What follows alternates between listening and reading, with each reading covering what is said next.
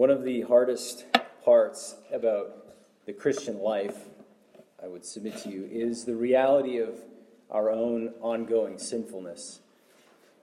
Facing down our own miserable failures time and time again. To the Spirit-born man or woman, this causes all kinds of turmoil.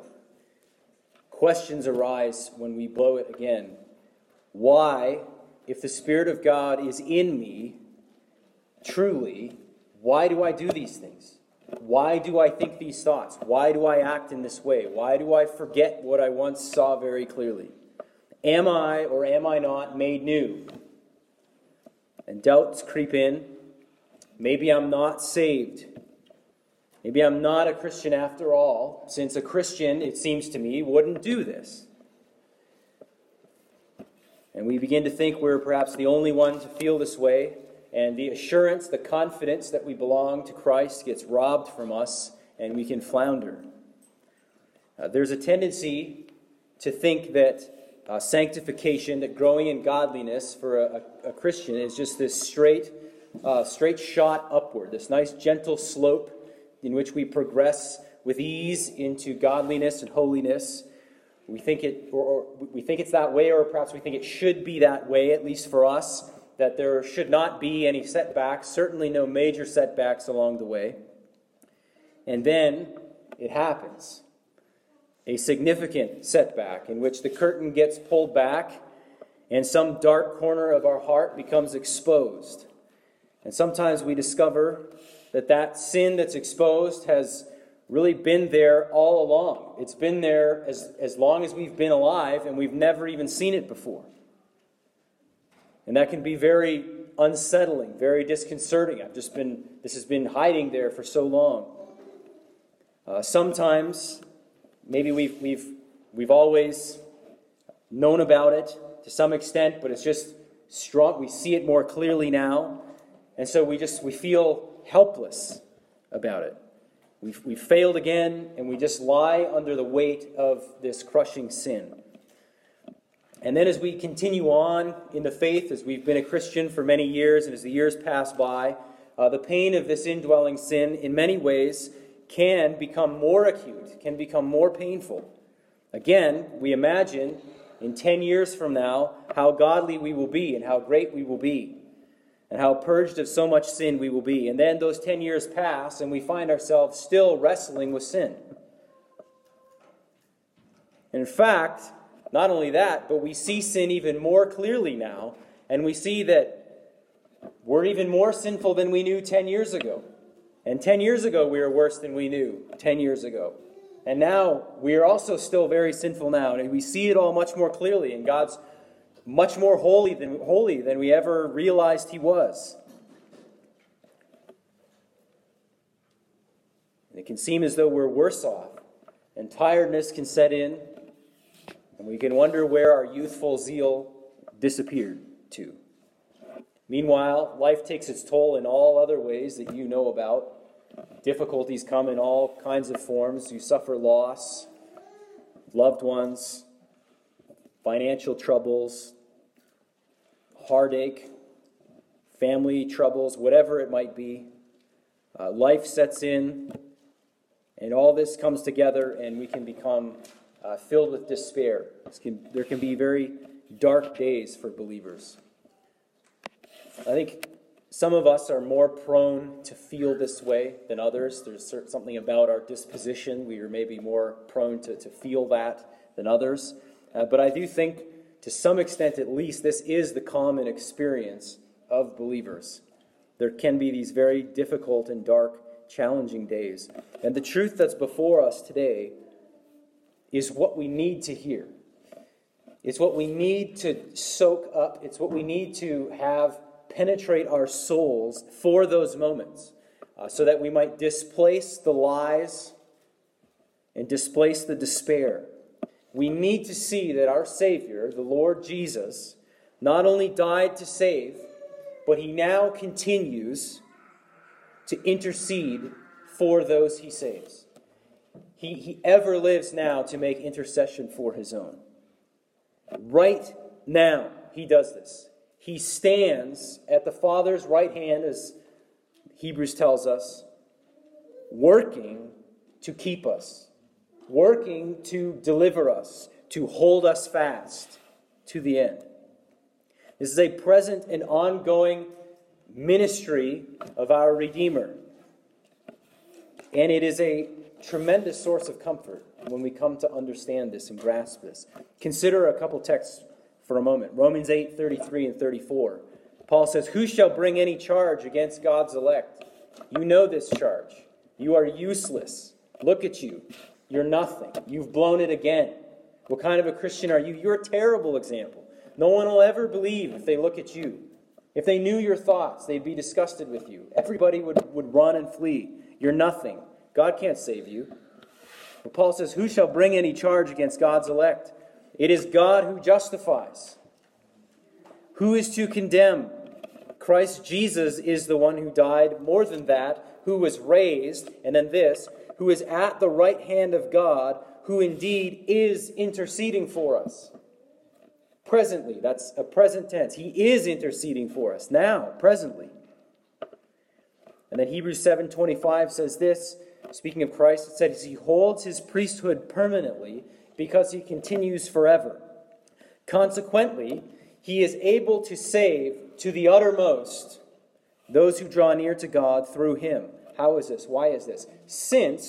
Because he always lives to make intercession for them. Jesus presently stands to intercede for his own, and this is a part of how it is that he saves his own, how he keeps his own. As Hebrews says, how he saves to the uttermost, to completion. And there are places in the Gospels where we get a sense of what this intercession looks like, what it entails, where we see foreshadows of Christ's heavenly intercession in the heavenly sanctuary while he was yet on earth in the incarnation. So we read John 17 earlier. That's perhaps one of the more well-known passages where he prays specifically for his disciples, and not only for them, but for all who will believe on account of their witness. And he explicitly says he's not praying for the world, but for his sheep, for his people, often referred to as his high priestly prayer. We see it there, but also we find it in Luke 22, verses 31 to 34. And I invite you to turn there with me as we continue through Luke. Luke 22, verse 31. We're going to read through to 34, cover those verses together in our time that remains. So I invite you to read this. Our Lord says, "Simon, Simon, behold, Satan demanded to have you, that he might sift you like wheat. But I have prayed for you, that your faith may not fail. And when you have turned again, strengthen your brothers." Peter said to him, "Lord, I'm ready to go with you, both to prison and to death." Jesus said, "I tell you, Peter, the rooster will not crow this day until you deny 3 times that you know me." We see in these verses the Lord Jesus telling Peter of his coming sin, his coming failure, his denial. But we also see the Lord assuring Peter that he has prayed for him, assuring Peter that he has interceded on Peter's behalf. And so as we go through these verses, our outline is quite simple. First, we're going to look at the necessity of Christ's intercession, why it is that this intercession is necessary. And then we're going to look at the effectiveness of Christ's intercession, what it is that his intercession accomplishes. So first, the necessity of Christ's intercession. As I've said, it's crucially important to understand, to know that Christ intercedes for his own. And there's 3 reasons here that we can see, in these verses at least. I'm sure there's many more reasons we could talk about, but in these verses we see 3 at least reasons why this intercession is necessary. And the first is because of our enemy's powerful designs. This is what makes his intercession for us necessary. We wrestle not against flesh and blood, but as the Apostle Paul says, against the rulers, against the authorities, against the cosmic powers over this present darkness, against the spiritual forces of evil in the heavenly places. There is a spiritual battle that rages. And our world scoffs, of course, at this type of, at this belief, at this truth. But the Scriptures could not be more clear about this reality. If it's true about anything, it's true about this, because it's very clear on this point. And this spiritual battle is vividly on display here. It might appear, if we just read about Peter's denial, that there's just natural causes and effects going on when Peter goes through the trial he goes through and denies Christ. It might seem it's just natural causes and effects, but again here, Jesus pulls back the curtain and shows us there's much more going on, that this is an element of a much larger cosmic battle that is going on. And Jesus says here, in verse 31, he begins saying, "Simon, Simon," perhaps ominously addressing Peter with his pre-Christian name. Remember, it was Jesus who gave him the name Peter. His name is Simon. This is perhaps ominous of what is to come, sign of what is to come. He says, "Satan demanded to have you that he might sift you like wheat." That ought to send chills down your spine. This is somewhat reminiscent of the first couple chapters of Job, although it's not exactly the same.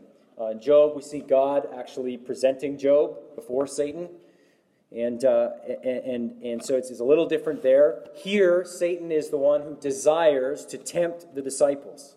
It says demanded. He demanded to have you, it says. But we know that Satan does not have an authority over God by which he can demand things of God as though God then must, well, he says, give in to it. That's not how this works. It could easily be rendered, he asked, but it does seem to have this force of revealing the desire Satan has. He really wants this to happen. He wants this opportunity to tempt these disciples.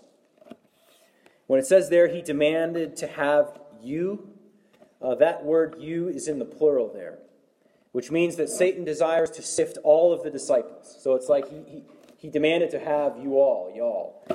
That's what it's after. So he's after all of them. He wants to sift all of the Lord's disciples. And the purpose of this, Jesus says, is to sift them like wheat. This imagery is of shaking wheat to separate the chaff from the edible grain. In this case, it pictures a violent shaking, not to purify the disciples, rather, but to hopefully expose them as chaff, that they're not real, that their faith is not legitimate, they're nothing. Now, Satan is not omniscient. He does not know everything. He does not know the future. He doesn't know who are God's elect. We know from earlier in the chapter, he has had success with Judas, and here he wants the rest.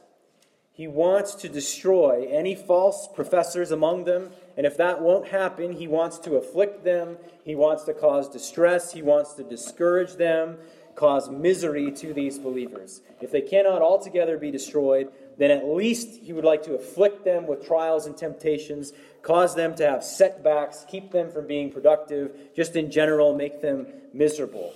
It is as Peter later said, and consider how Peter knew this from very personal experience, that Satan prowls around like a roaring lion seeking someone to devour. That's 1 Peter 5:8. There is a battle raging in this life with an enemy who is more powerful than us.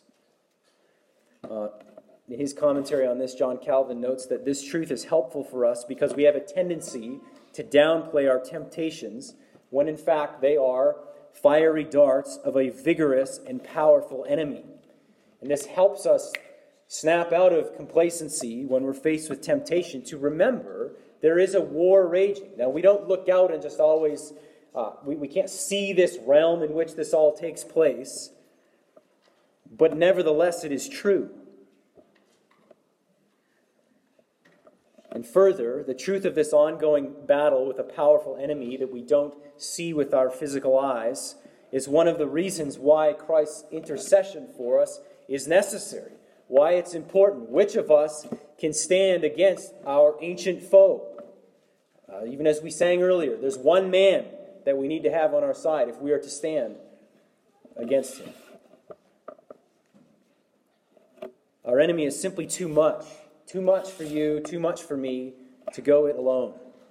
And so this is a cause, this is why it is, one of the reasons why Christ's ongoing intercession is necessary. We face this enemy. Our enemy is powerful. There's a second reason here, second thing that makes Christ's intercession necessary, and that is our weak flesh. Our weak flesh. So if you jump down to verse 33, Peter is hearing what the Lord has to say, but he does not think that Satan will have success over him in this temptation. He will not crumble like chaff. He's confident of this. And so with all sincerity, I submit to you, Peter says, Lord, I am ready to go with you both to prison and to death. Now, I would suggest he is very sincere in this, that he means this, that he has affection for the Lord Jesus. He knows that he is the Messiah. He knows this is right. And in this moment, this is what he desires. He wants this to be the case. I will go with you to prison, to death. He's sincere in what he says here. Come what may, I'm with you. He means it. But he underestimates his flesh. And it is not the presence of sort of a machismo, manly strength that's needed here. It is a deep spiritual courage, and it is help from the Lord that he needs. And we know, as we will continue and get into Gethsemane, Jesus will tell them this hour of temptation is coming, and they should be praying that they would be able to withstand this. And what are they doing instead? Sleeping. Right? Sleeping. There's a fleshly confidence here, but it's the spiritual courage and strength they need, and that Peter does not possess. So he will attempt to go down fighting, literally with the sword. We'll get to that when Jesus is arrested. But ultimately, Peter's courage would fail when he's accused by a girl of being with Christ. And as one commentator notes, Peter is deeply punished for this overconfidence he has. He will see how mistaken he was when he fails miserably. He will soon be in this abysmal pit of failure and shame in just a matter of a few hours from this conversation, from this confidence. I will go with you to death. And we must be careful we do not scoff at Peter. I mean, who has not been here? Where in a moment you know what is right, you know what you want to be faithful to the Lord, you can see what is right, and you mean it. You know that you love the Lord, you know what he has done for you, and your desire is to obey him, and you really, really want that, and you declare that, and you are sure of it and confident of it. You want that desperately, only to, in the next moment, miserably fail and do the exact thing you did not want to do. We must hear in these words a caution about our own self-confidence. Even after Peter was singled out here and warned, the other disciples went on to affirm the exact same truth. Luke doesn't draw our attention to that, but Matthew does in Matthew 26 and verse 35. They go on right afterwards. They affirm also they'll go with him to death, even after Peter's been warned and called out. And again, John Calvin notes on this. He says it's a cause for wonder that the other disciples, after Peter had been reproved, still break out into the same rashness. And hence it is evident how little they knew themselves. We are taught by this example. The reality is, if we were self-aware, we would know that we as human beings are weak. We would know that our flesh is weak. And that what we need primarily is not just a puffed up confidence, but help from our Lord when the moment of temptation comes. Aware that we too, like Peter, are weak and are susceptible to temptation. So let us be those who are self-aware, who know ourselves and don't stand in fleshly confidence. Again, you think of Paul's warning elsewhere to those who think they stand firm to be careful lest you fall. This is precisely what happened here. He's sincere, but he's mistaken, underestimates his flesh. And this weak flesh is another reason why Christ's intercession is necessary, his ongoing intercession. And one final thing here in these verses that show the necessity of Christ's intercession is the reality of ongoing sin and failure.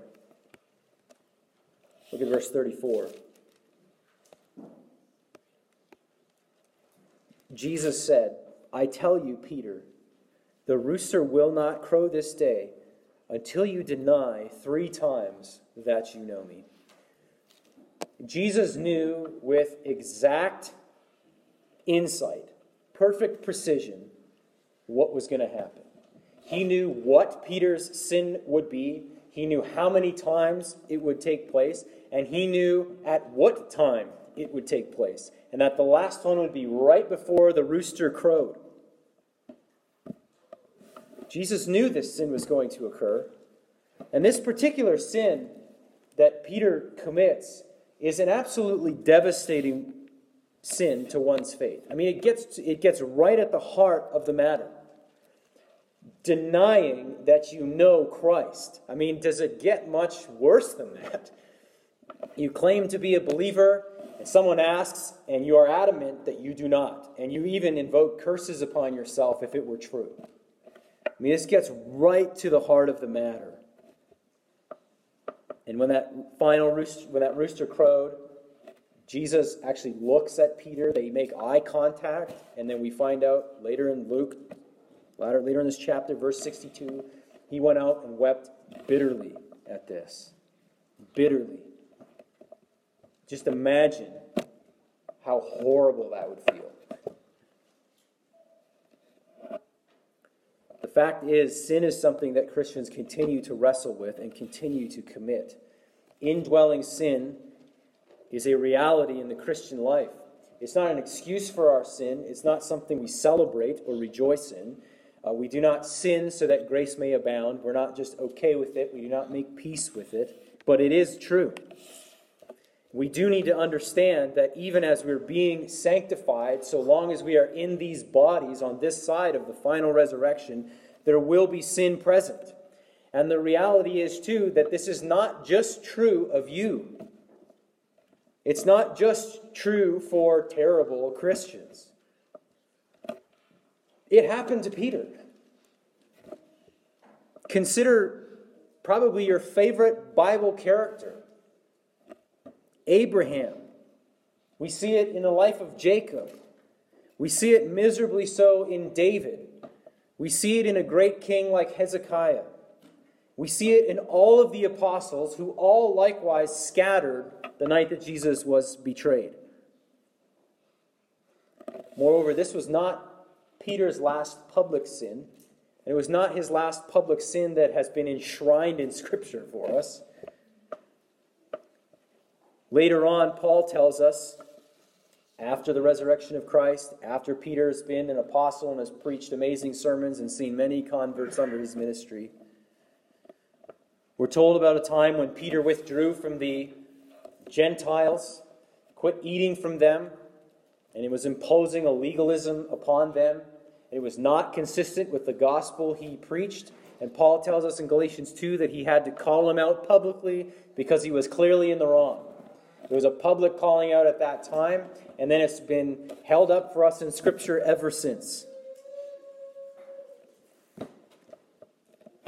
Paul himself was acquainted with his own weakness and sin, and he outlines this for us in Romans chapter 7, in which he talks about the fact that he failed to do the things that he wanted to do. And the things he did not want to do, he did. He found himself committing those sins.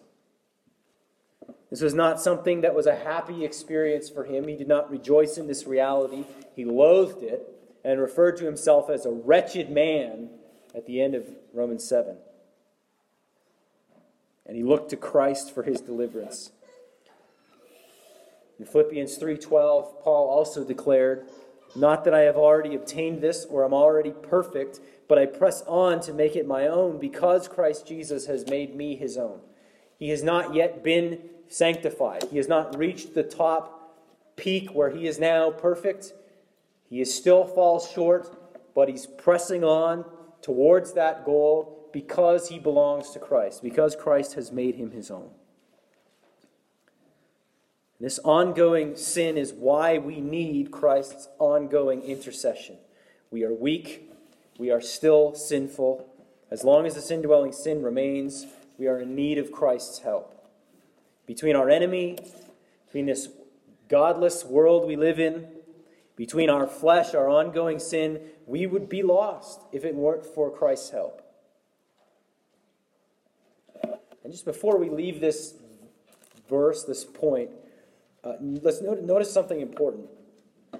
Jesus knew Peter was going to yet sin. He knew this was going to happen.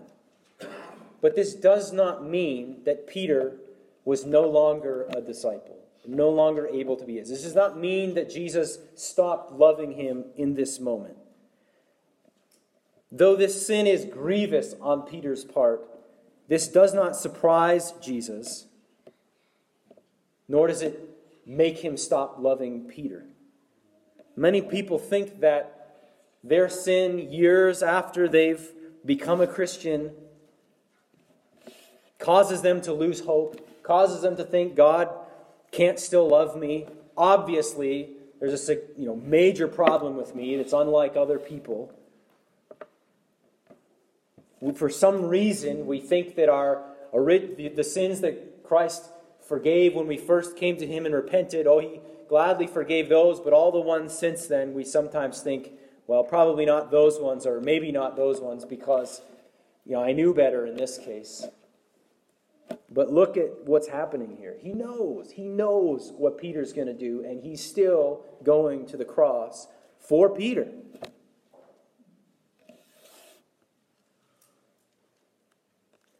Our ongoing sin does not mean we're without hope, but it does point to our need for an ongoing mediator to intercede for us.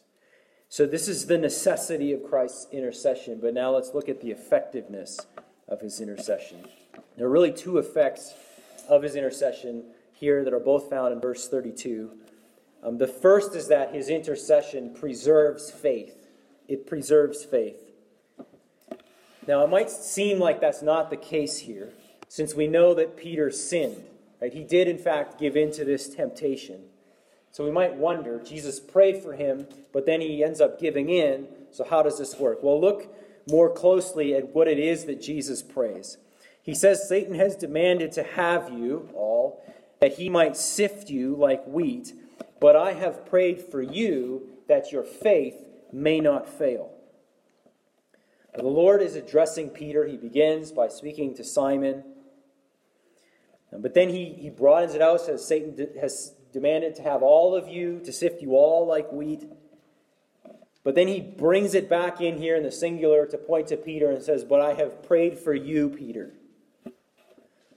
It could be that Peter was the particular focus of Satan's designs, of his desires to sift. Perhaps he was in particular danger. Certainly his failure in the coming hours was the most spectacular and most notorious of the 11.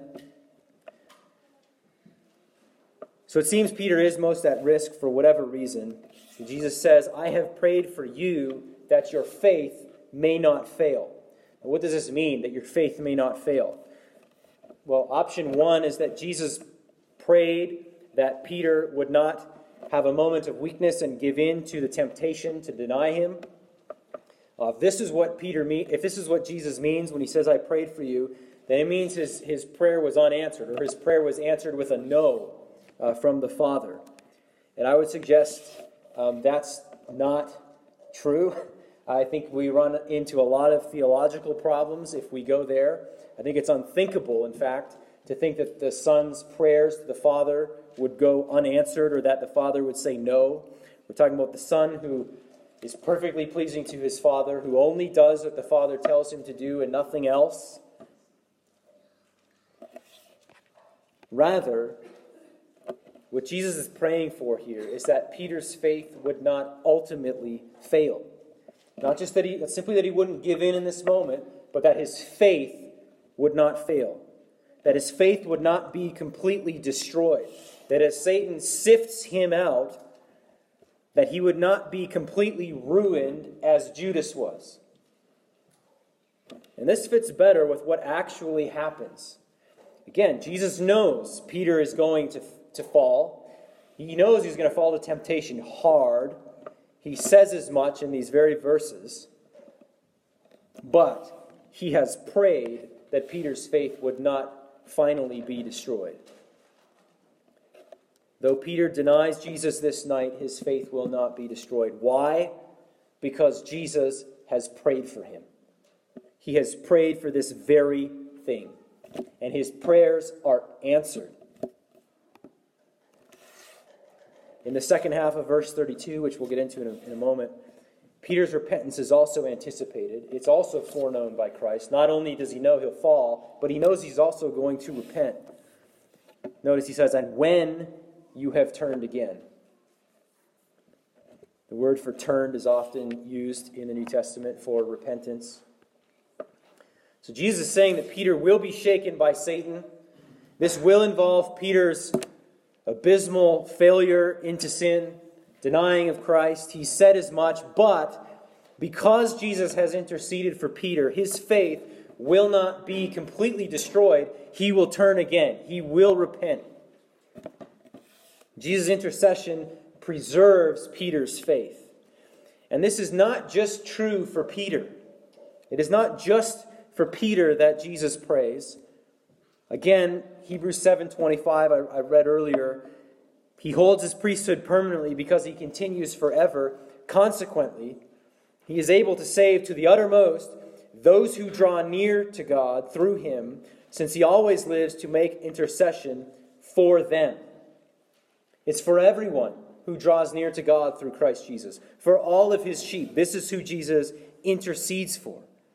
Having made the sacrifice that was necessary and sufficient to save, Jesus, now in his exalted state, at the Father's right hand, has ascended there and is in the heavenly sanctuary, as Hebrews describes for us in chapter 6 and 7, where he presently intercedes for all of his people, all who have repented of their sin and who are trusting in the Lord Jesus Christ for the forgiveness of their sins, trusting in his righteousness alone, who've forsaken their own attempts to earn righteousness and who are trusting fully and completely in the righteousness of Christ alone, being credited to our account purely by God's grace as a gift to us through faith. For all who repent of their sin and trust in Jesus Christ, Jesus is your high priest, if that's you. He intercedes for you. He not only forgives in the past, but he actively now keeps and preserves through his intercession. He is able to save to the uttermost, Hebrews says, since he always lives to make intercession for them. As our high priest, he not only offered himself as the sacrifice, which he did, but he also intercedes for us. He represents us. He prays for us. He is for us. And his intercession, moreover, is sure. It is effective to preserve faith. Theologian Herman Bavinck says, "In Christ's intercession, perpetual witness to God arises, not for vengeance, but for grace and forgiveness." Christ's intercession is the steadfast, gracious will of Christ to lead all his people to the blessedness of heaven on the basis of his sacrifice. If you're trusting in Jesus and you find yourself in that place where you've pulled a Peter and you've failed again in some miserable fashion, if you're starting to wonder if the Lord will keep you, or you're starting to wonder if perhaps he's abandoned you, be reminded here of his intercession for all who trust in him, including you. See in Peter's situation an encouragement. Did Christ know he'd fail? Yes. Did Christ abandon him? No. Did Christ still go to the cross to pay for Peter's sins? Yes. Did Christ intercede for him so that his faith would not be totally destroyed, though he failed miserably? Yes. Does Christ do this for all who believe in him? Hebrews 7 is clear. Yes. Yes. This is the ongoing work of our great high priest. Peter may have wondered how it was he could fail so horrifically. And yet how comforting would these words have been to remember these things. To remember what the Lord said to him. To remember that Jesus prayed that his faith would not fail. To remember that Jesus himself anticipated that he would turn again, that he would repent. If he was wondering if all hope was lost, to remember these words of Christ. Friends, if you're discouraged by your sin, but you also know, as Peter did, that he had nowhere else to turn. If you think of John chapter 6, when all are deserting Christ, and he turns to the disciples and says, "You want to go to?" And Peter says, "To whom would we go? You have the words of eternal life." Perhaps you know your sinfulness, you feel it heavy, but you also know, I have nowhere else to turn. You rest there with Peter. To where else am I going to go? I am a wretch, I am miserable, I have failed again, but I have no other hope than Christ. And if that's true, see your high priest interceding on your behalf to keep you.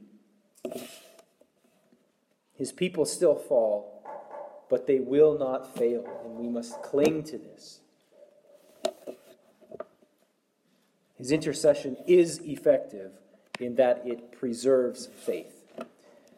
But it not only keeps a person from ultimately failing, there's a second effect here. It also restores to service.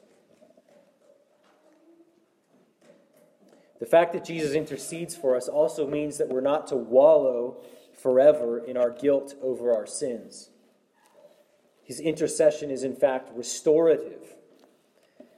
Jesus says, "And when you have turned again, strengthen your brothers." Again, to turn again is referring to repentance. And this word strengthen is used throughout the New Testament to refer to being strengthened in the faith or built up, established in the faith. Your brothers likely refers not only to his fellow apostles, but also to Christians in general. And of course, as we keep reading in part 2 of Luke, which is the book of Acts, we see Peter take this prominent leading role. Even amongst the 12, he stands out as a leader amongst the 12. We see him preach tremendous sermons, providing leadership to the church. The first 12 chapters of Acts tells this story. Peter was restored, and this restoration formally takes place at the end of the Gospel of John. We see this. If you remember that story, Jesus meets with his disciples. The resurrected Christ appears before his ascension to his disciples in Galilee. And there he asks Peter 3 times if Peter loves him. One for each of Peter's denials. And Peter knew precisely what was going on. And we're told in John 21 that Peter was grieved when he asked him the 3rd time, "Peter, do you love me?" He knew. He was reminded. He knew what this was about. It's a reminder of his failure to acknowledge his love for Christ. 3 times that night he was betrayed. And Peter affirmed his love for Christ each time. And it was followed by Christ telling him, "Feed my sheep. Feed my sheep." It's the same idea. Strengthen your brothers. Peter's failure was not it for him. It was not the end for him. He was restored to feed Christ's sheep. He was forgiven, and he was reconciled to God. He was right with God, and he was restored to serve him. Now, I do just want to say, on a side note, that sins do have consequences. We know this. And there are certain sins that, for example, would demand that a pastor resign his post and step down. There are times when that must happen. When a man becomes disqualified for preaching, for being a pastor, that happens. There are consequences of sin. Times in which it would be wrong to simply just restore him to his previous position. There are consequences like that sometimes. But even when that occurs, for the person who truly repents, there will be service of some sort to return to in Christ's church. Though it might be a very different role, not one of leadership, not one of preaching, there is still service to be done to Christ's sheep, still service to be done in the church. That man still needs to lead his home and serve the Lord in that way. But these moments of disqualifying where the consequences are real and they must change things and precisely what the service to the Lord will be, those situations are not what's in view here. The fact is, evidently, as grievous as Peter's sin was here, Peter had not committed something that would prevent him from serving as a leading apostle in Christ's church. Really, just think of how amazing that grace is. How easily this could have been held over Peter's head. Oh, you're that guy. That guy. You're going to tell me what to do? You're going to tell me what's right and wrong? You want to preach?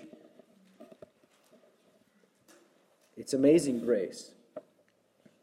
And so how much more then should we be strengthened when we fail to see that Christ doesn't just grudgingly forgive and then just leave you, I'll let it go, but you just feel rotten about that for a while longer, forever. No, Peter is restored here. So too, all Christians are not grudgingly forgiven and left to wallow in it forever. Rather, we are made beloved children of God. And so when we fall, and fall we do, Jesus intercedes for us, which allows us to get back up when we've repented. What right have we to do so? Because Jesus is our mediator. So notice the progression. It begins with repentance. When you have turned again, then strengthen your brothers. Then return to your station, Peter. Get back in the fight. Keep going. That's what the Lord's telling him. And so when you discover sin in your life, repent of it. Turn again. And then return to your service for the Lord. Return to using your gifts to build up the body of Christ. Return to your responsibilities. Whatever your calling, your vocation is for the Lord, you do this to the best of your abilities. You lead your family. Whatever it might be that you are called to do, you get back to it. You return to your station. You man your post again. Now, just to be clear, I'm not suggesting that we pretend sin is no big deal. That's not what I'm saying. That we just, look, it's no big deal. Just get back to, just sweat, push it to the side and just get on with things. No, we should know, we ought to know and feel the severity and the weight of our sin. The fact is, Peter's sin was horrendous. It really was grievous sin. But rather than concluding that, well, I've sinned again, therefore I must be out of God's reach, I must be out of His grace, He can't save me, rather than feeling that way, we need to get past that, feel the weight of our sin as it is awful, but then look past that to rediscover the greatness of God's grace, the greatness of His mercy to us in Christ.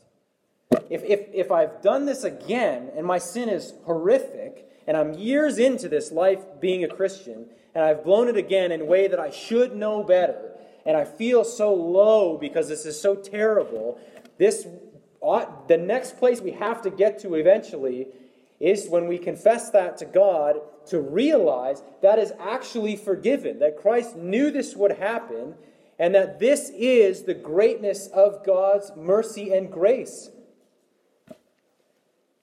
And so it's not pretending the sin is no big deal and we just get on with it. It's letting the weight of it sink in, but then realizing God's grace is great enough to cover even that horrendous sin. That's where we eventually need to end up. And so there's cause then for joy in this, to realize that even as we continue to wrestle with sin, as we go and we get to the end of our days, we're still going to be saying, God is a merciful God. And we'll know it all the more than the day we first began, when we were filled with all kinds of zeal and we felt like we were on top of the world and we didn't really see our sin for what it really was. When we get to the end of the days, we will know the depths of our depravity even more, and we will also know the grace of our God all the more. Charles Spurgeon said, "Believers repent until their dying day." The reason for this is that as long as we are in these bodies, on this side of the resurrection of the dead, we still sin. And this can be most discouraging. In addition to our own flesh, we have our powerful enemy who has come to steal, to kill, and destroy, intent on our utter discouragement, lack of productivity in the faith, desiring our destruction. But the encouragement is that, as Job knew and acknowledged, our Redeemer lives. He lives, and as he does, he makes intercession for all who are believing in him. His prayer sustained Peter. Though he succumbed to temptation in that moment in a most miserable way, his faith did not ultimately give out. Christ did hold him fast. And so let us take fresh courage, fresh strength, fresh glimpse of the grace of God, and be strengthened knowing that the same Lord, the same Jesus who prayed for Peter, likewise intercedes for all of his children. Let's pray. Heavenly Father, we again just stop and we bow before you. Father, you are holy.